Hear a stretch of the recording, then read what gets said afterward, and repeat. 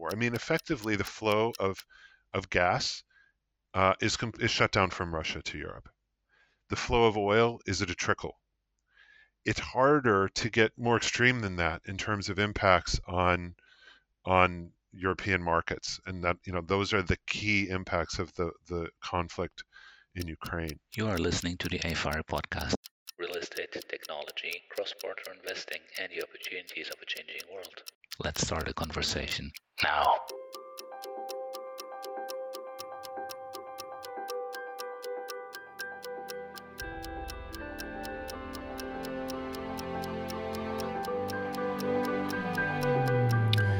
So here we are at the beginning of October, early October in 2022, and all the conversations that are out there seem to always come back to fear, come back to anxiety, come back to the incoming recession, if that's going to happen or not, inflation, and interrupted supply chains. So I just came back from Expo Real in Munich, and that's certainly where the conversation was. A lot of tension, but a lot of kind of determined optimism that we can do better, that we can get through this. So coming back from that, I wanted to make sure I spoke with someone who actually knew what he was talking about. And that's Brian Klinksiek, which many of you know. He's the incoming global head of research and strategy for LaSalle Investment Management. So thank you for joining me, Brian, on the AFIRE podcast. Thanks, Gunnar. So I guess let's just kind of start a general view. How are you seeing things given all the fear and anxiety that's out there at the moment? Yeah, it's a pretty tough time to have a crystal ball. It's a very cloudy crystal ball. I think I might take us back to early 2021 to make some comparisons to the path out of the COVID pandemic. At that time, we were predicting that the acute phase of COVID would sooner or later transition to one where the virus would become endemic and we'd be in the stabilized living with COVID period. And we've reached that period. At the time, many people thought that reaching that period would lead us to a kind of roaring 20s economic environment. And parts of that have come true, but it's turned out to be rather more complex picture. But thinking about this current episode, this different kind of episode, I would still divide thinking about this acute phase that we're in right now. Back when thinking back, the acute phase of COVID was 2021 when we didn't really have vaccines deployed into the population, and then this more stabilized future phase. And I think that the stabilization will be something that resembles in many ways the world that we've known. Real estate remains an attractive part of the portfolio. It has characteristics that are in demand for investors, and transactions occur on transparent pricing without the kind of bid-ask spread and the volatility and the lack of clarity that we have today. So that's the sort of living with this episode, living with higher, maybe a little bit higher inflation period. But right now we're in that acute phase. We don't. There's so many uncertainties that we have about economies, about inflation, policy responses to them. The inflationary pressures that we're seeing today were first unleashed by pandemic-related supply chain challenges, the frictions of reopening, that large fiscal stimulus, pent-up consumer savings, but they've really been exacerbated by this unexpected hot war in Europe's periphery, Russia's invasion of Ukraine, and that's played havoc with key commodity markets, especially energy, but other things, chemicals, basic grains that go into food prices. So throughout 2022, inflation just keeps surprising on the high side. You see those charts, those whisker charts with what are the forecasts at different points in time, and it's just that constant expectation that inflation is peaking, and those whiskers keep ticking down, but instead it keeps going up. Those forecasts have been wrong again and again. So tighter financial conditions has caused falls in the value of a wide range of assets, and it's most easily measurable in the publicly traded, high frequency parts of the capital markets that have transparency on transaction pricing. So not private direct real estate. Private direct real estate, of course, should be priced in the broader capital markets relative to other investable options. Investors should get paid similar returns for similar risks. Any free lunches should be arbitraged away. But in practice, what we find is that private real estate pricing is really only impacted when there are shifts in the cost of real estate debt, because that marginal buyer of income producing real estate is most often a leveraged buyer. And that creates this time lag between shifts in the broader capital markets and changes in private real estate pricing. And we're really only recently really beginning to feel that impact of repriced real estate debt in what's happening in direct transactional markets, as all the evidence that we'd been seeing over the summer of deals really was kind of evidence of a world that no longer existed because there were transactions that had been in the pipeline for some time. So it's almost as if the problem isn't a problem until debt decides it's a problem, and we're kind of at that point right now. Yeah, debt is the transmission mechanism of the broader world into real estate. And so that's why one of the reasons why we have these big lags in private direct real estate. I would look to the listed markets for, perhaps the listed real estate markets is a sense of what the kind of ballpark of price declines would be if private real estate were able to be priced with high frequency. And those public market valuation decreases are really big, especially here in Europe. Investors are debating now whether public or private market valuations are correct, but they both can't be. They can't both be correct. So that is the disconnect that we're at today, and of course it leads to a big bid-ask spread.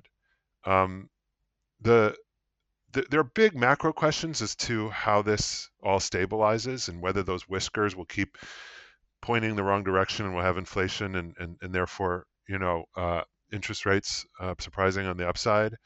How long will it take all this inflation to come under control? How high will they have to be? How high will they get in the meantime? Will a severe economic downturn be required, or a mild one, or none at all?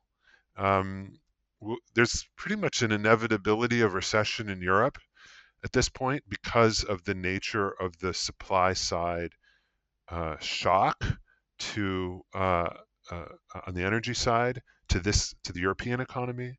But will the other parts of the world be somewhat insulated from that? It feels just a little bit like, and I hesitate to draw parallels to the GFC because there are big differences between this period and the GFC.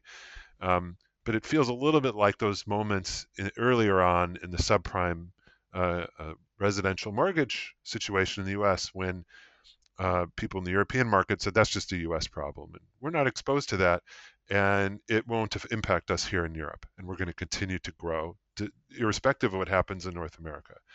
And that was, of course, totally wrong.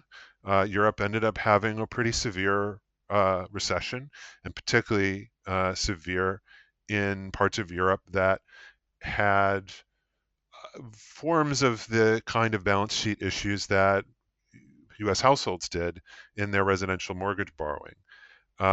Now, there is a really big difference today in the energy shock point, which is that gas prices in Europe are up roughly six times what they were before Russia's invasion of Ukraine. And energy prices, at least in terms of gas in the U.S., are basically pretty much close to flat. We've seen oil prices. Crude oil is a much more globally integrated market, so they move more in lockstep across the world, less dependent on where the pipelines actually flow than how gas works. But we've seen those oscillate, come down a bit. Fundamentally, the nature of this inflationary episode for Europe is worse than other places because it is coming from this localized gas-driven energy shock. And then I said at the beginning, what does that stabilized environment look like? How long does it take us to get there? Um, will inflation become, to borrow a kind of comparison or metaphor with COVID, will it become endemic? Will it get stickier at a higher level than we've had in recent decades and pushing rates a little bit permanently higher?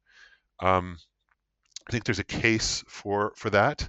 In one of the several key drivers of ever lower inflation and interest rates in this sort of last couple decades has been globalization and the efficiencies that come out of globalization. And what we're seeing today is that the world is fracturing a bit, and the it, that makes a more dramatic story for observers of geopolitics than perhaps is what is suggested in the numbers, which is different kind of globalization, more globalization in services, less globalization in goods production. Some of that's good. That's bringing production back on shore to rich economies because automation has actually enabled that. It's been, that trend has been boosted by a desire for safety in supply chain, so making it locally. Those are not bad things, and they actually have positive implications for some kinds of real estate. Um, uh, but even if we have just in aggregate a slower pace of globalization, that probably is slightly more inflationary than the kind of world we were living in before these geopolitical divisions deepened somewhat. Uh, Well, beyond geopolitics, I'm very curious about, and we haven't been talking about it as much, and perhaps we should, since it's like the one force that we cannot deny, is that the demographic picture has been dramatically shifting as well. And that has been one of the factors driving kind of a Goldilocks inflationary environment for the last few decades.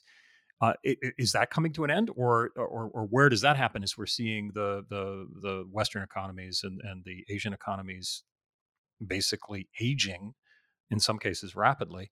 How does that shift as you have more and more people retired and fewer people putting money into 401ks, et cetera? How do you see that altering in the decade that we're facing? the fundamental demographic picture isn't changed. And the fundamental demographic picture is one of rich economies and middle income economies having maturing demographic profile, older populations, uh, working age populations that slow down in their growth, ultimately peak, and then decline. Nothing about this inflation, nothing about the pandemic has changed that. And that is a fundamentally uh, deflationary, or it pulls inflation down from what it would be, kind of trajectory. It's also inflationary for now in terms of what it means for asset prices because of the savings profile that you mentioned. Now, eventually, that savings gets unwound, but we're still in that accumulation phase because that is it's a kind of a pig in the python from that broader demographic profile. But I think that the demographic picture globally in rich and middle income economies is one of the reasons why we think that the sort of stabilized phase, not the acute phase that we're in right now, the stabilized phase doesn't look radically different than the kind of environment that we had before, even if it's not one of ever lower interest rates and inflation. It's a more stabilized at a kind of moderate low level of inflation type of environment. So we're seeing this acute phase right now, and it looks like it's going to be acute for a while. As of this morning, there were new missile attacks all over the Ukraine. I think that's going to continue to create problems as we go forward. But what do you look for to indicate that we might be moving into that? I mean, what are the kind of factors that you think are important as you're trying to track when we get out of the acute phase and into more of the gee, we're just living with it phase? Some of the initial triggers of the inflation that we're seeing, like supply chain pressure, already seem to be resolving.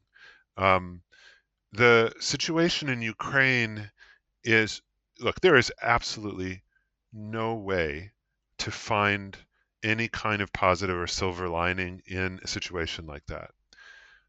But as it relates to impacting, developed market, financial markets, real estate markets, except in very extreme scenarios geopolitically, which I dare not even mention what those are, but I think you can imagine what I mean. I think we're reaching the point of maximal impact of the war. I mean, effectively, the flow of gas is shut down from Russia to Europe. The flow of oil is at a trickle. It's harder to get more extreme than that in terms of impacts on European markets, and that those are the key impacts of the conflict in Ukraine. Uh, what that has spurred is a uh, rapid reorientation of the European energy system, if you will. It is striking when you think back on the last couple decades how complacent Europe has been about where it gets its energy from. And there have been plenty of calls about this. But if you look at Germany's tolerance of Russia, there's a reason for it, which is that Germany is an industrial economy, has been dependent on Russian gas, and that has been unwound. That dependency that was built up over decades is being unwound in a matter of weeks. And I call it the sort of chaotic collision between doing what's right about saving the world in terms of decarbonizing and doing what we have to do to have energy security, what we have to do for the bottom line. We have tenants coming to us saying, um, the lease indexation that passes through inflation is saying this, but we can't afford it because of what's coming through on the service charges, on the energy side, which is supposed to be passed through to us. They're shopping around for more energy efficient buildings that have service charges that are more secure. So this is like energy security, not at a national level, but at the building level. And it wasn't too long ago that this felt like decarbonizing buildings, moving to renewables, particularly on-site renewables, installing solar in buildings. It felt like something that we had to do because there would be a regulatory expectation of it. There would be a tenant expectation of it to meet their pledges for net zero carbon. Maybe there would be a rental premium or a lower cap rate for a building that had those characteristics. Suddenly, this is just fundamental to the bottom line, and this is happening rapidly in Europe. Ultimately, this is a really positive thing, and it will lead to positive change, but it's happening with a high degree of short-term pain. So that's why I'm optimistic for that stabilized environment. I think, really truly reorienting the European energy system, if you will, is a multi-generational project to get somewhere where these dependencies are not causing the kind of pressure that we're seeing today. Probably takes 12 to 18 months. The initial stages are rolling out liquid natural gas facilities and changing the flows and directions of pipeline. The longer term is about renewables and greener sources and localizing that to our buildings. But so there's kind of, I think you have to really break it down into the short-term acute phase, the kind of stabilized phase, and then the longer-term period that I think will cause Europe to be much more adapted to the future that lies ahead in terms of energy. And historically, that certainly it is in line with the way that we address that kind of fundamental change. That it does not happen until there's some sort of acute trigger. And this was always going to be painful for us to move. It was never going to be all warm and fuzzy for us to move to a more renewable-based energy economy.